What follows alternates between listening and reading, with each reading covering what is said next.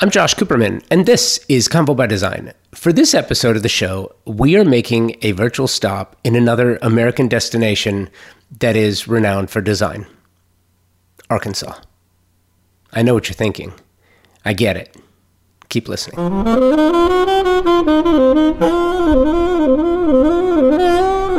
Sometimes the heart and mind of a true pioneer allows them to see the opportunity right where they are and eliminate the journey altogether.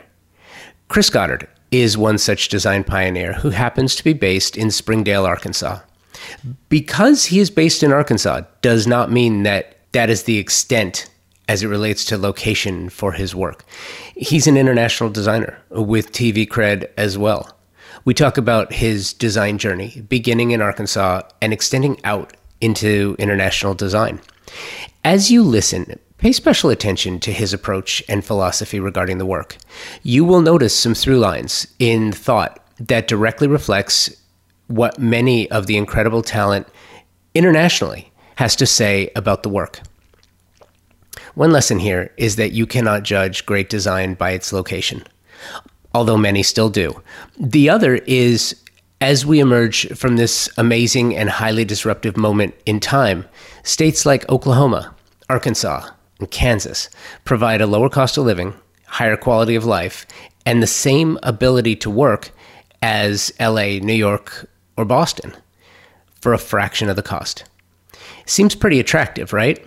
Wait until you hear Chris explain it. If you are not already subscribing to the podcast, please do, so you get every episode automatically when they're published. You can find Convo by Design everywhere you find your favorite podcasts, and now you can find us on designnetwork.org, a destination dedicated to podcasts, all things design and architecture. So make sure to check it out. And if you need some help, ask Alexa or Siri. For help, just say, "Hey Siri, play Convo by Design podcast," and she will. It's funny, by the way. Side note, every time I say that, SIRI starts playing the podcast. It's funny. Just proves it works. Convo by Design is presented by Walker Zanger, a fantastic company and an equally fantastic design partner. While the Walker Zanger brand was built on the promise to inspire designers and architects to do their best work, there's far more to it than that. Yes, that promise is fulfilled every day through a commitment to provide the best ceramic, glass, stone, porcelain, and concrete surfaces and finishes. But at the heart is a family-owned and operated business that provides stunning surfaces for a well-designed home and does it to make designers and architects do their best work for their clients. Walker Zanger started in 1952, and they are absolutely one of the best trade partners a designer can have. Check out their newest collaborative line with designer Pieta Donovan, a collection of cement and ceramic tiles inspired by the patterns and colorways of the 1970s and created with a comfortable modernity. Walker Zanger is on the cutting edge of design, featuring products for every style and architectural feel you can create. And they provide homeowners with the materials that dream kitchens and baths are made of. Check out any of their 14 showrooms across the country or shop online, walkerzanger.com. When it comes to Born Ready, I was excited to talk to you about designing in the particular geographic location in which you find yourself. That's actually where I wanted to start. Oh, sure. I was having a conversation with somebody recently, and we were talking about, I basically said this: if they were to draw a map of the United States from a design perspective, right? Right. LA, New York, Seattle, Dallas, Houston, maybe a little Austin, A little bit. Atlanta, Miami, DC, tri-state area, New York, New Jersey, Connecticut, and then dapple in a little bit of Aspen, some Denver, some Colorado, a little Wyoming and Utah, just in some very specific locations for probably about 10 people in particular. Right. And that would be the design map of the United States. That's perception, right? Yes, but not reality. No, absolutely. Crazy. Yeah. So I find that interesting. So you're in Arkansas. This is my 35th year in Arkansas, which is shocking. I've been doing I opened my firm when I was 21 years old in Northwest Arkansas, which is mind boggling. Tell me, tell me about design in Arkansas, and tell me about design in Arkansas from your perspective, and why you stayed there instead of doing what conventional wisdom would be, and that is to go to an LA, New York, or San Francisco. Why there? Why Northwest Arkansas? What is it about Arkansas that kept you? Well, what's so fascinating is I went to school here and I had no plans on staying. I always wanted to move to LA and do like set design or move to New York and kind of do the traditional route. And while going to school here, when I graduated, I was working doing windows at a really nice men's store. And a lady walked in and just happened to say, "Wow, who does the windows?" And I was like, "Oh, I do." And she said, "I'm needing some help at my house." And I said, "Sure." And I went over and I didn't know you were supposed to charge, very naive. Had gone to school for business because most creative people have no business skills. And when I went to college, design was in the home ec department. So, this was before computers, cell phones, no way to Google anybody, nobody to really find out much other than we did everything by hand. But this woman, her husband had passed away and it was a massive house. And I went in and did my little thing. And her assistant called and said, "Mrs. Blank has left you a check. She'll be back in a year and wants you to do the whole house." And I was like, "Okay, let's do this." But after I worked a whole year, not knowing I was supposed to charge for doing my work and buying everything at cost and wholesale, not being real savvy in the design world because I'd interned and done some things. But my first major project, she loved it. And the fun part of the story, then I'll get to how I ended up staying here, is that she had interviewed two major designers, one from New York, one from LA, and then this little nobody that had just graduated school and was doing windows. And because I had no fear and I wasn't intimidated by who she actually was and who I found out later, I went in with unbridled enthusiasm and creativity. And after that, she had me sign a 9-year contract with her family to do all their corporate headquarters, planes, boats, everything all around the world. So I spent 9 years working for one major family in the area that kind of launched my career into like the stratosphere of an insane amount of work, but B, the world of NDAs, which I soon learned about quickly. Because when people own these huge companies and factories, they don't want people seeing how they live, that they're paying, minimum wage, so, which is kind of awful. So Northwest Arkansas at the time, we didn't have a regional airport. I used to have to drive to Tulsa to get stone. I would have to drive to Dallas to get materials. I would drive out through the woods looking for woodworkers and carvers because the money was so new in our area. And everybody's like, "Well, what new money?" Well, when I opened my firm, Walmart had recently gone public, which is the largest retailer in the world. We have Tyson Foods, which is the largest poultry and beef producer. And then we have JB Hunt Trucking. And all of those are within a 20-mile radius. I was the only designer really at the time in the area.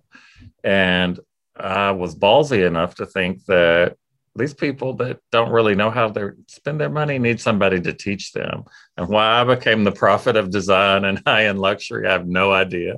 Because back in the day, I simply had luxury magazines. And, I had grown up in a family that believed in travel and the arts. And I was, for what I thought at 21, pretty intelligent. Looking back, I was just really savvy and a good hustler. I think like most creative people that have lasted this long. And, I've always believed in surrounding yourself with the smartest, the best, the brightest. And I was put in positions where I was put on a jet and flown to New York, and I would have to go find people to do things because without an internet, and this is so hard for people to believe that work for me now, they're like, how they look at projects I did in the 80s and early 90s, and they're like, how in the world did you ever find all these artisans and carvers and woodworkers and resources? And it was kind of the highlight of creativity because we actually had to use our brains. We couldn't Google stonemason and blah, blah. You actually had to go out and find them and meet them and learn the process. So there was no fear back then. And I think I probably did, we can talk about this later, but some of my best work, which nobody's ever seen because of all these NDAs, some of it was actually photographed for Architectural Digest when I was 21, which is mind boggling, is that it was all based on creativity and a lack of resources. And I think it made me a better designer. Had I been in a big city, I don't think I would have pushed myself as much because I would have had a little bit more and surrounded by other creatives and other mentors and people to help me. So I kind of started my own brand, my own style out of this little mountain town that is now, the number 5 place to live in the United States right now, and with one of the best economies, which is frightening. But it was one of those right place, right time. And, I always say you have enough talent, or you're lucky to get in the room, but you have to have enough talent to stay in the room. And I've been in the room for 35 years. So that sounds a little braggadocious, but it's the truth. I mean, you make the most of any opportunity. Yeah, no, absolutely. I completely agree. I think it's interesting too. The territory where you are, and it's so funny too. You say this large family of very wealthy clients in Northwest Arkansas. It doesn't take much to figure out that it can be one of 3 families, right? And, yeah, right. And pretty. Yeah. It indicates there's some indicators telling you which one it probably is. That being said, I'm curious for how that works for you, because I know what you're talking about when you're saying, I think there's a huge advantage to being in a place where design didn't exist and then all of a sudden it did exist. Right. And there's virtually no competition for the work because there's nobody else doing what you're doing. By the time everyone else gets there, you've already got a legacy. You've got a history. You've got a body of work in the region. And at the same time, to be able to build a roster of trades for you to draw from is incredibly valuable. The mind sort of goes to, does that, I've often said, I think that when I started the podcast, 8 years ago, I would say, and I don't think it was a stupid thing to say, just very pedestrian, that, I would ask designers, so like, what is your style? What is your favorite style? And it took me a couple of years to realize that really, really great designers don't have a particular style because you design to the taste of your client. But there are through lines, and there is a fingerprint, and there are certain things that the designer will do, intentional or unintentional, that leads to sort of consistencies in the work. And as I look at your work on the website in particular, it's really interesting to me that there are so many different styles, and there are so many different styles covered and so many different elements to the work.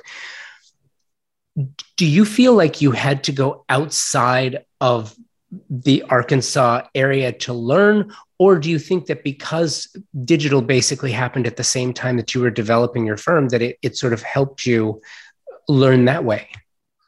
I think the biggest influence on me, and on probably any creative, is travel and meeting people. And early on in my career, I was fortunate that because I had access to be able to travel to go work on corporate headquarters and other homes, I was exposed to so much. And you can probably tell I talk a lot. So, and I'll go talk to anybody. And early on, that's the only way you could ever find anybody, because you'd be like, hey, that's a beautiful door. Who made the door? So, design, and this is what I talk about a lot when I give talks, is great design starts a conversation. So I've met the most fascinating people ever through design, because it's usually going, oh, where in the world did you get that? Oh, how did that happen? And in my design, it's all about storytelling. And that's what we start. And that's kind of what you see through all my work, is there's no 2 rooms that are alike, but there's a lot of times that when people come in, or I want people to go either, what the F were you thinking? Or where in the world did you get that? Or where did that inspiration come from? I think when designers and people start with a theme or a trend or a look, it's the kiss of death. And there are a lot of great designers that it's like a 3 to 5 year lifespan. And the number one question, kind of like you asked me, is how in the world are you lasted 35 years and been successful? And the deal is that I'm always evolving, always changing.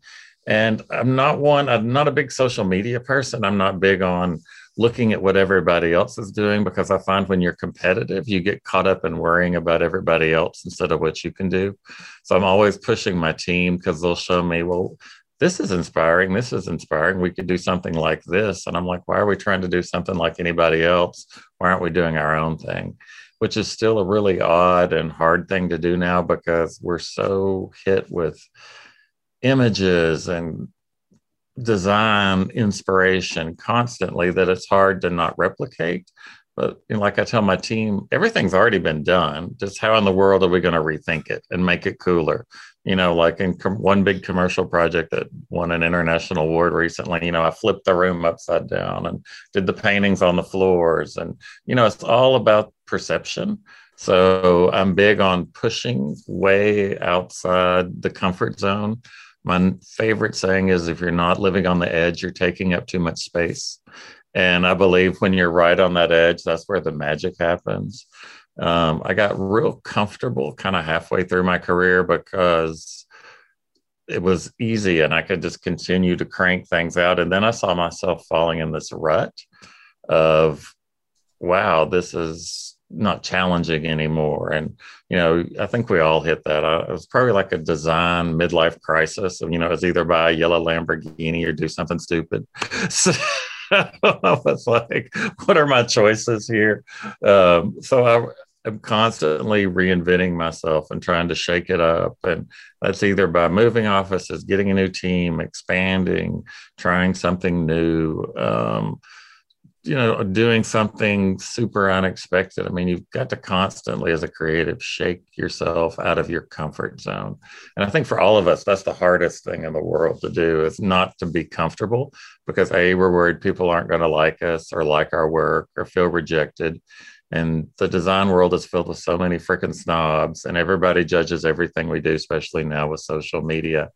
So I'm really big on kind of trying to break that stereotype that design is about what I do for that person. And if they love it, who cares what anybody else thinks?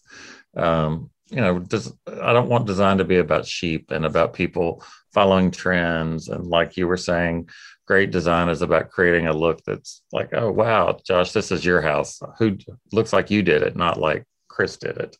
That's insulting for me when people come in like, oh, this looks like a Chris Goddard project. I want people to come in and go, wow, this looks just like you. And this looks thoughtful, and like consideration went into it. And feel free to tell me to shut up, because I will ramble on forever. No, I won't, because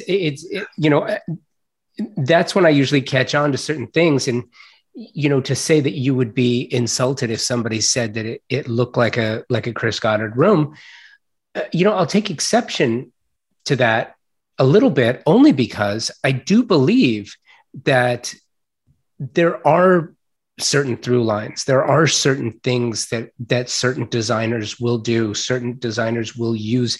I'm looking at some of your work while we're talking, and like that's a lot of color. It is a lot of color. I'm a really big fan of show houses, design houses, decorator showcases. I'm a big fan, because I believe that they create this opportunity. It's to me, the design house, the show house, is kind of like the auto show for the automotive industry. It's like the Consumer Electronics Show for those nerding out on new tech. Right. It's one of these places where you can go and find something inspirational and aspirational at the same time. And so I'm looking at this Symphony Designer House from 2018 in the hotbed of design, Little Rock, Arkansas. And I don't know that I would look at this space without having known that it was you, but having looked at your work enough now, there are certain elements to this that are definitely reflective on the manner in which, as a creative, you express yourself. Right. So, and I want to get into the work in a little bit, but I kind of want to touch on something that you said about through the advent of social media, the snark and the commentary. I don't know what it is, Chris, but prior to the last 15, 16 months, I don't recall I've seen people snark out on designers in the past, but I always expect that because the uneducated will always, throw barbs without thinking. Right. But I've seen more from inside the industry on social in the last 15, 16 months. And I'm not sure why that is, but it feels like the space is getting more combative. Is that just me? It's become it's this weird hierarchy, and it's gotten a little snobby. And it's so funny. I always compare it to rappers. It's like East Coast, West Coast. So where do you fall? I fall right on the edge of crazy and fun. And I want to talk about this design house because it's the nicest compliment somebody ever messaged me about what I did there. But I find that designers are competitive, and I always tell everybody there's enough work for everybody. A lot of people aren't comfortable they feel threatened, or that there's competition, or that somebody's going to steal a job, or somebody's going to see something somebody else did. And there's also a level of, well, I only do mansions, I only do this, I only do that. And if you're a good designer, you'll do anything if it's a challenge. We do everything from small little apartments, because if I meet somebody and they're really cool and they want to do something totally wild, I'm in. Or we do massive commercial projects and huge projects all around the world. And I'm one of those designers that I take it on based on the project and not really the snobbery of it or the price tag. It's based on the creative challenge, because the people I want to work with are people that don't want what everybody else wants. And there are a lot of designers who get a little snarky, like you said. And I think a lot of that just comes from insecurity and fear. That maybe beige is going to go out of style. I don't know. I mean, everybody's got a fear. But when people, any of us, when we see something different, it evokes some kind of emotion. But it has gotten bad. And we'll probably talk a little while. But, I went on and did a design show on HGTV at the pinnacle of my career. And it just talk about the snobbery from my peers. It was mind-boggling to me. The comments I got from taking such a big risk. And again, that risk was more about pushing myself and less about what anybody thought. So if that made sense, that ramble. No, it makes perfect sense. But back to this Symphony Designer House, one of the things that you did, you're going for this Moroccan style. And so you've got these hand-painted canvases around the exterior of the space, which actually, what I love about this in particular is that you tented a room, not from the outside, but from the inside. Right. And I hadn't seen that before. And what it did was it took all of these different elements where you could have used wallpaper, which would have given it sort of this impressionist, realistic kind of perception.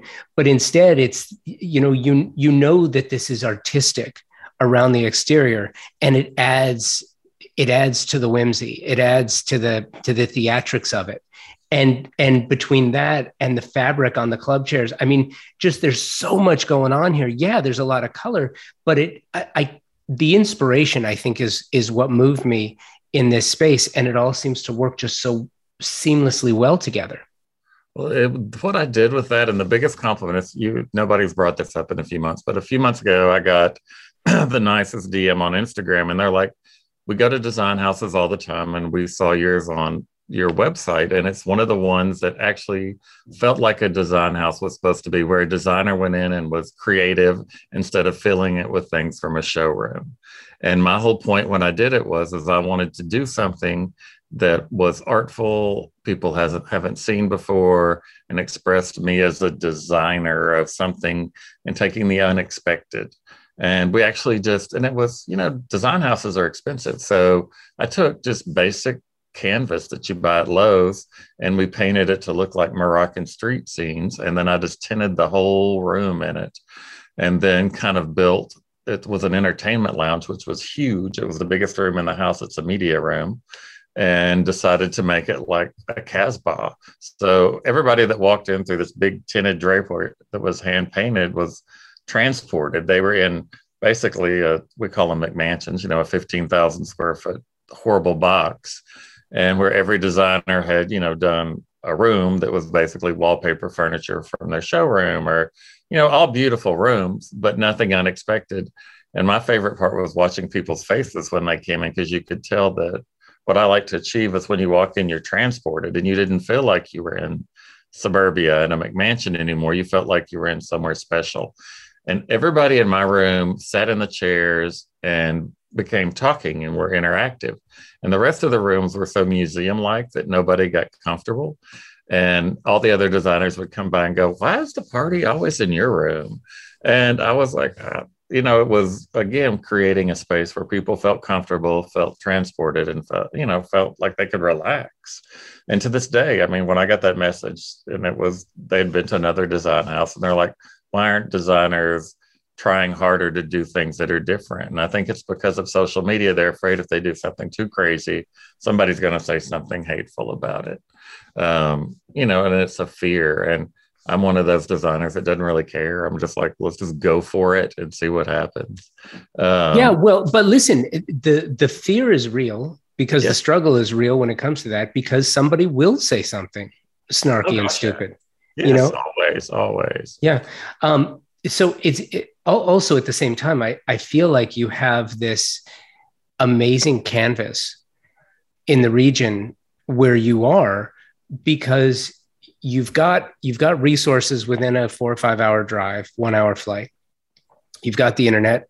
You've got your local resources that you've been able to procure and put together. So now you've got what all of these other major design cities don't have, and that's land and space, because that's the one thing they're not making more of. You know, you go to LA, you can find a refresh, you can find a new build, you can find an infill project. Aside from that, you're not really going to find anything new, but you have that at your disposal. We have a lot of it here. I think we're now the #1 place where people are moving in the United States.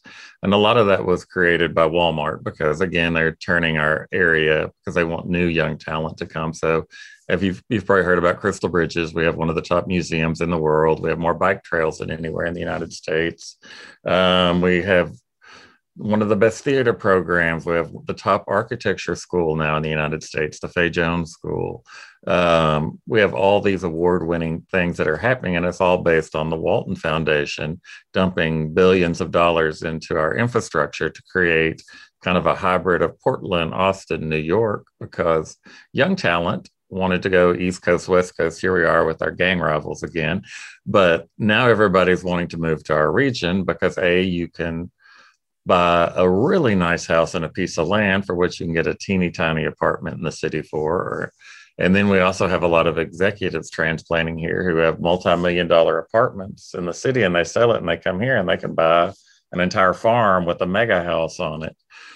So it's been fascinating to see that transition. And, you know, I've been here 35 years back, you know, a long time, and the growth and the expansion is mind-boggling. And when Crystal Bridges opened, have been selected. I do design exhibits for them, which a lot of designers don't get to do in a world-class museum like that. Again, which is more exposure and more creativity, because in doing that, again, outside the box, like a design house, I worked with the museum and I wanted people to learn that you can live with art. So when we did the exhibit, we actually designed living rooms, so where people can sit down with the art so that they could understand that, hey, I might not be able to afford a museum piece of art, but I can buy real art for my home, which I'm really big on. So my whole partnership with Crystal Bridges was teaching people that, hey, I may not be able to live with museum art, but it is art. And that translates into your brain that art is livable. I don't need some cheap print from the mall, and let's invest in a $200 piece of art at the farmer's market because it's an original. So when I designed those spaces all throughout the museum, it was living rooms with music. And so you could sit down and interact with the art instead of walking by it and thinking it was something that was unapproachable.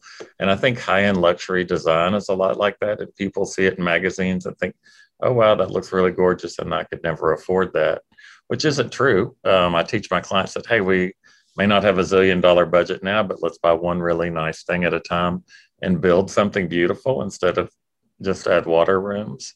And working with the museum, I had the same approach. Let's teach people that let's buy real art. Let's buy things that are real instead of dumping money into cheap disposable crap that's going to go away. I don't know if I'm allowed to cuss on here, but anyway, so we're not disposable furnishings make no sense to me, and not living with something that was created by hand.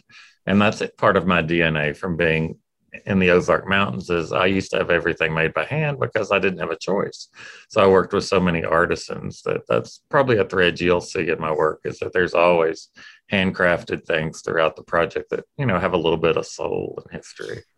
How do you navigate that, especially now, because it takes so long, until the supply chain frees up a little bit. It's taking so long to get specified product delivered, that what you're left with is really the fast fashion version of furnishings. That it's produce it quick, produce it fast, produce it cheap.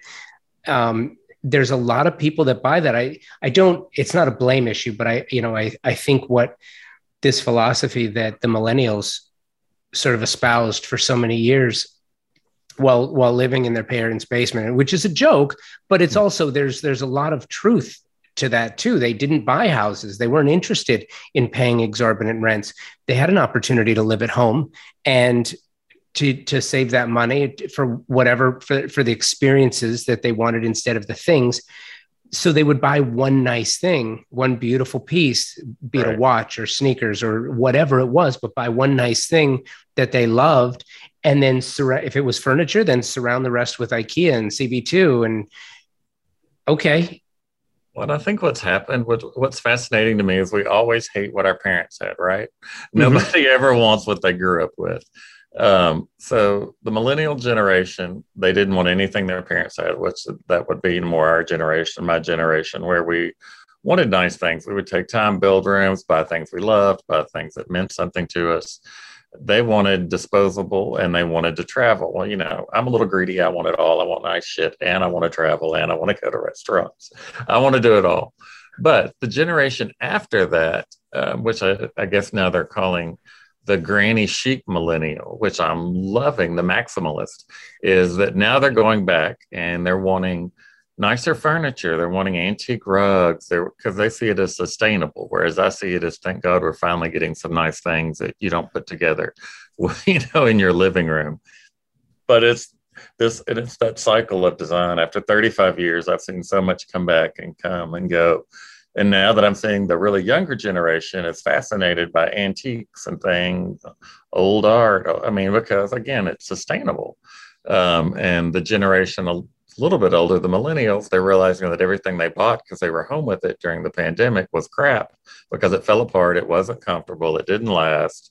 And all those clients that we really weren't in touch with are now reaching out to us because they're like, hey, Chris, maybe we do need a good sofa because the one we sat on for a year is miserable, or the headboard's fallen apart, or, there nothing lasts because they didn't invest in quality. And design is seeing a huge resurgence now because so much time was spent at home that people realize that we need to invest in comfort and quality. And everything your parents said about buying a nice sofa, it'll last you forever, is actually true. Because when you invest in quality, it lasts forever. And it's been wonderful for our business. Now, what's hurt is the timelines, like you were talking about. And now people are having to wait. 90% of what I do, because I've done this so long, is custom. So I have workrooms that I own and we run. So we, design, build 80-90% of everything we do. And we had a nice stockpile of back of foam, all the things it takes to build. And I kept my workrooms open, social distanced as much as I could during the pandemic. We were one of the first ones to actually take our fabric samples and mass produce masks when there was a mask shortage. So I put all my workers doing that right when the pandemic happened so that everybody could keep an income and do something that was beneficial. But supply is hard. I mean, if you want a refrigerator now, good luck. I mean, anything that has a chip in it from another country, We have so many projects right now that are on hold because we can't get appliances. We just can't get anything that's run or has any kind of technology base to it. That's where we're seeing the biggest issue. So, and it's interesting too. Now, you can get a fridge, you can get a refrigerator. Yes. You just can't get the high quality one that you want that good design calls for. Yes. And even some of the cheap ones are hard to get. I mean, we're having a hard time finding anything just to fill a space till the really nice one can get in. Is that right? Yeah. I mean, if you went to Lowe's and wanted to buy one, good luck. It's hard. Dishwashers, anything like that. I mean, it's really an odd time. Windows, I mean, anything that's manufactured overseas or has parts from overseas, the lead times are exorbitant. And, we do a big chunk of work out of the country.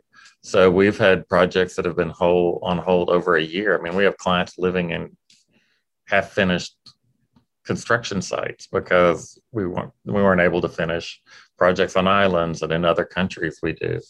And it's stressful and it's hard, but you just kind of deal with it. And it's funny because when we had a huge freeze, my house, all the pipes burst, and I'm kind of like the cobbler's kids. I have no shoes. So I've lived in 2 rooms in a big house with no walls and no sheetrock.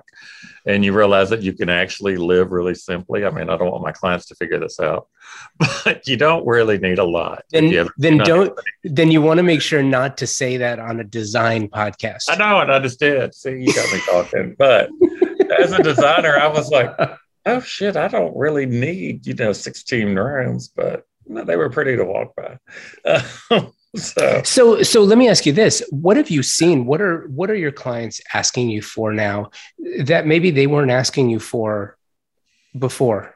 Before, the biggest expense when you're doing any project is anything where there are lots of textiles involved. And now I'm seeing them really wanting better quality fabrics, better quality, more comfortable furniture. The dining room is back. I love a dining room because it turns into an office. It turns into a study area. Before, so many clients were like, I don't need a dining room in my house. I'm also seeing when we're designing, because we're doing so much new build now, people are going back to less of that whole open floor plan. People are kind of over it because they realize working at home, having everybody in one big room kind of sucked because you could hear everything. Nobody had any privacy. So we're also, separating up spaces a little bit more so people can have their own zones and have a quiet space, a work space, a together space. It kind of goes back to good design that was around forever. There was a reason houses and homes and big spaces were separated, just so that you couldn't hear everybody talk all the time. Mm-hmm. So, a lot of good design is based in common sense. And, an open floor plan is beautiful when you come in, but, if you have 2 kids home for a year and you're trying to work and do homework and cook dinner, it can be a little stressful. So it's true. It can. I'm also interested to know, because in looking at your website as we're talking and looking at the projects, I see everything from a chateau. I'm seeing the Packard Point Ranch, which is a wonderful cottage with just amazing detail, to the Triple E, which is a completely modern project, right, to your Fayetteville penthouse, which could easily be a Manhattan penthouse. It could be there as well, or in San Francisco, or in Santa Monica, California. Right. Is the Midwest developing a style unto itself? And I say that specifically because there's so much history, architectural history, and so much, you talk about, in visiting Tulsa quite a bit and working on a project there, seeing the amount of incredible architecture that's in a city like that nobody thinks about, and knowing that the Midwest is dappled with Frank Lloyd Wrights and just, colonial revival and Spanish revival. And what you had was during the oil boom, you had these from both coasts, you had these oil barons coming in who had this vast wealth of knowledge from their travels, and they just created and crafted. And so you've got this rich architecture and design history. And now you've got this second revival, if you will, where there's this opportunity to craft. Is this a renaissance for the Midwest in particular? And if it is there a style that goes with it? Maybe not an architectural or a design style, but maybe one that is more based on lifestyle, as we're starting to experience now. Well, like you can harken back to when you're talking about people. I always call it buying good taste. You look at people like William Randolph Hearst, who amassed huge collections and hauled it out to California and built crazy huge mansions. And I think we saw that happen in the Midwest with oil and trucking and chickens and every other thing that the Midwest is known for. And it's funny because when I travel, people are always like, wait, you're from Arkansas? What in the world is in Arkansas? Last year, I got the International Interior Design Award from the Royal Academy in London. And I was getting this big International Design Award, and I was sitting at a table and they thought I was just a guest. And when they announced it, and I sat back down and they said, wait a minute, you're from Arkansas? What? And I was like, well, have you ever heard of Walmart? And they're like, oh, now I get it. But what project was that for, by the way? It was for that chateau you were talking about. Yeah, the chateau won it International Interior Design. And then that Triple E won the ASID Award of Excellence. And then the Penthouse won the Interior Design Society Designer of the Year Award. So those are all really wonderful. I got a lot of recognition for those projects.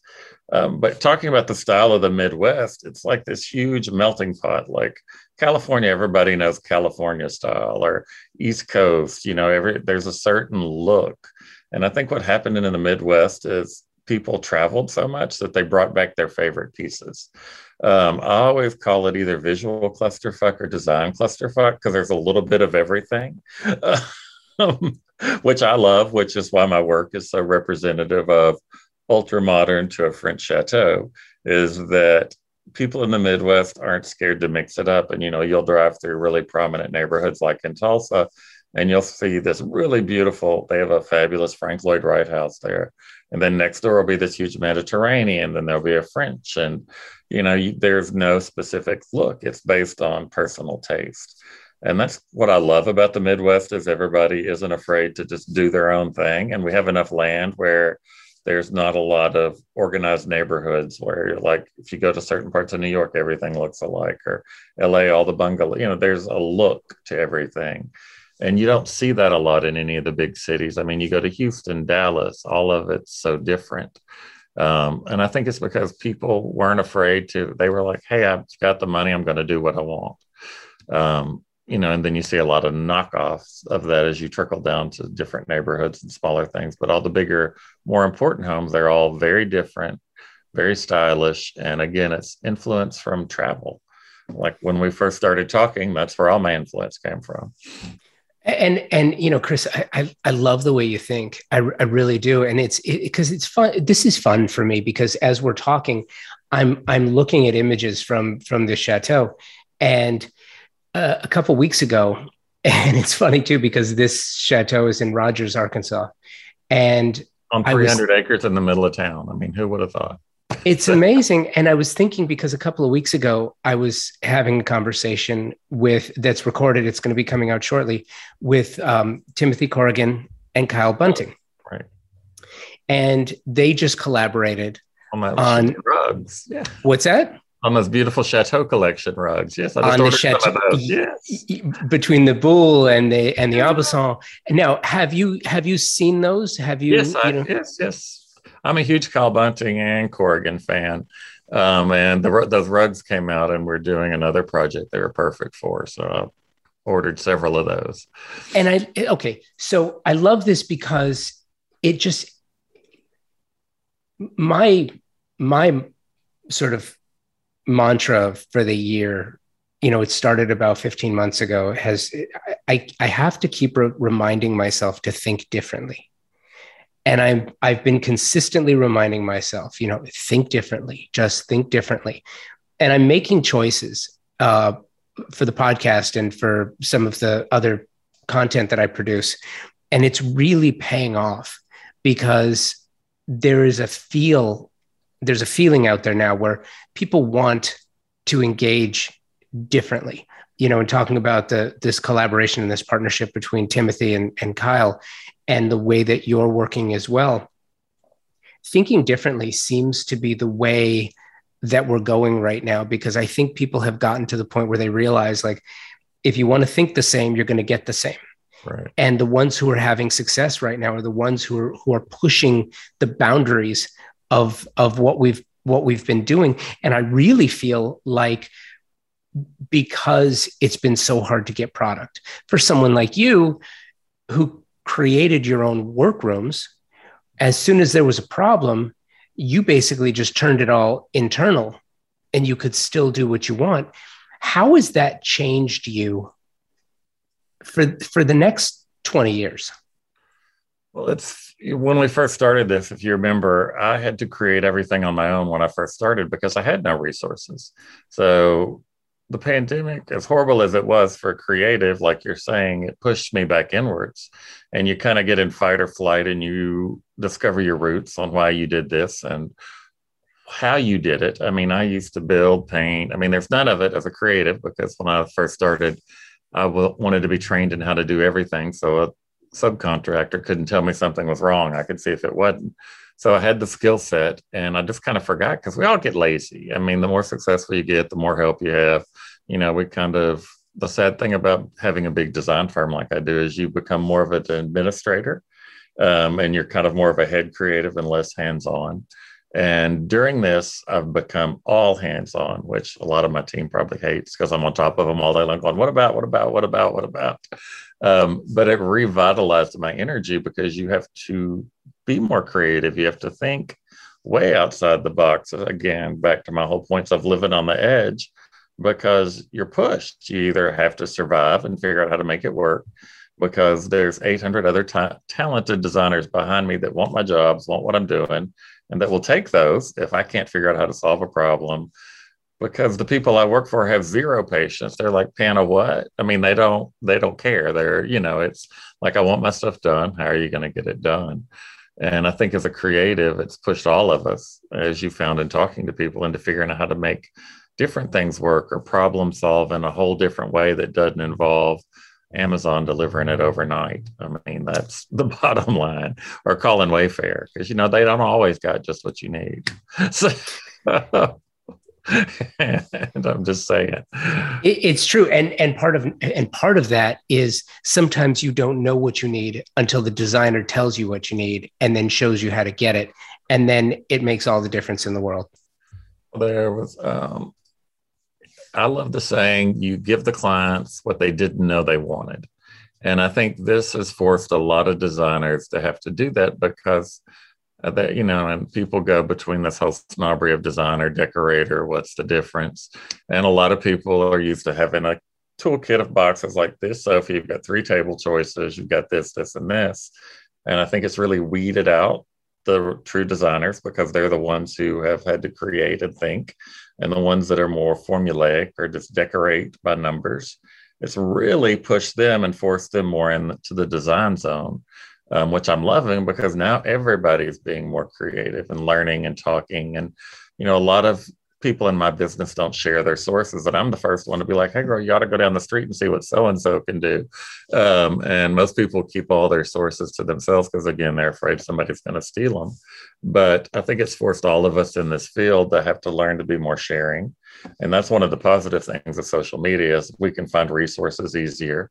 You can see where designers are getting things. I mean, most people in our field tag everybody in their resources.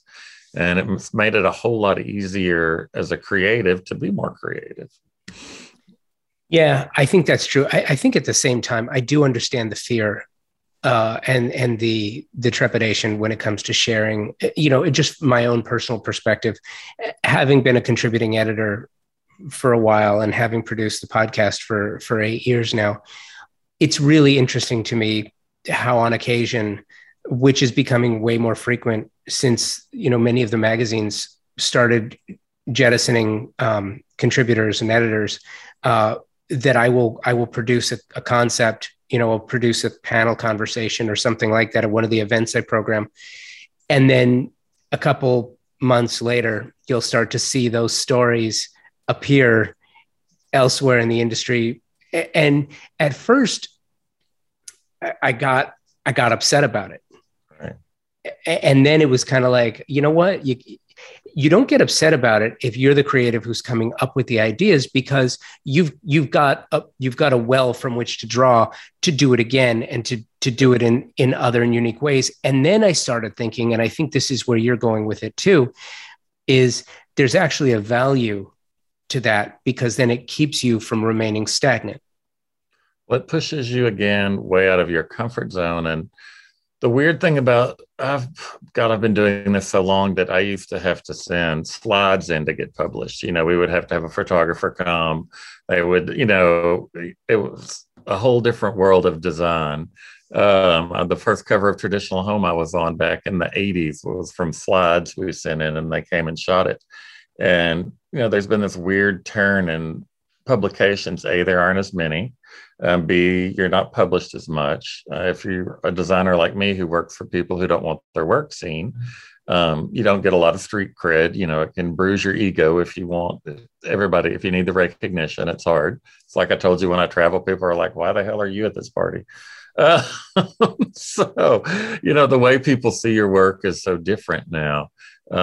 It's more based on followers and content, and wonderful things like you doing podcasts allows designers like me and other designers that are established to be able to talk, because, as most magazines that are still left are just going to quarterly. So that's 8,000 super talented designers trying to get in 4 pictorials and 5 magazines that are left. And when I first started, there were hundreds of design and decoration and home and lifestyle magazines. And so much of it's digital now. And to get on that digital is based more on followers and how many likes it's going to get to push that. It's become a machine that's not so much based on the design content as it is getting people to follow somebody else doing that.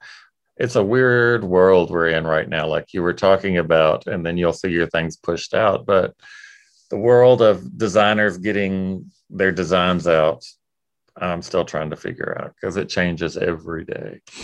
It does change every day, but the beauty is that we're always having these conversations to sort of help move the ideas forward. And with that, Chris, I cannot thank you enough for taking the time today. I absolutely love this chat. Thank you. Okay. Oh, that went by fast. I know, right? We didn't even get to talk about me being on HTV and all that crazy stuff I did. So we'll have to do this again. I would love that. That would be great. Yeah, but it's a fun story how I ended up doing that. So, well, you know what? Tell me the story real quick. How does a designer from Arkansas wind up on the reality show? This is the wildest thing ever. It was the middle of the pandemic. I kept getting phone call after phone call. One of the girls in my office kept saying, "This is HGTV, and they want to talk to you." I'm like, somebody's playing a really bad prank on me. Then finally they Googled the production company after about the 10th phone call, and they were like, "Oh shit, this is real. You need to call them back." And I thought, well, things are slow. What the heck? So I called, and they said, "We'd love for you to come out and be on a show. We can't tell you what the show is. We can't tell you anything. We need you to sign all this paperwork." I was like, what do I got to lose? This could be fun. So within 2 weeks later, they called and they said, "Hey, we want you to be on the show." Zero audition, nothing, just based on them having read about me, seen me, doing a quick phone interview. I end up spending 5 weeks in LA, get out of the car, find out it's a reality design competition. I'm like, okay, this is going to be fun.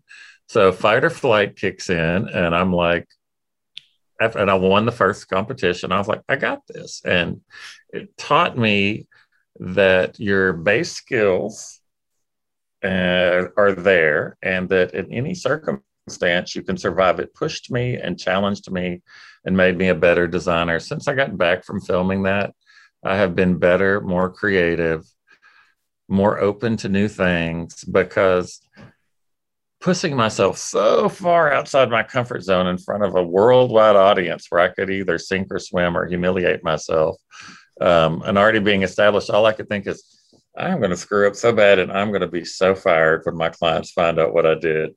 And it turned out being the best experience. We get calls now from all over for jobs. We probably get 3 to 5 calls a day just on people that saw me that want I mean, it's crazy.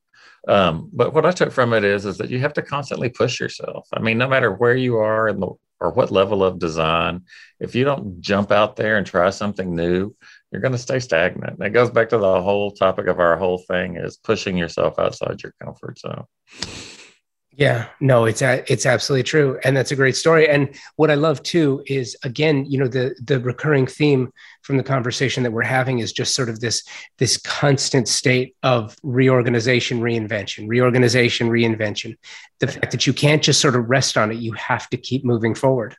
I kind of feel like Cher of design because I'm always reinventing myself.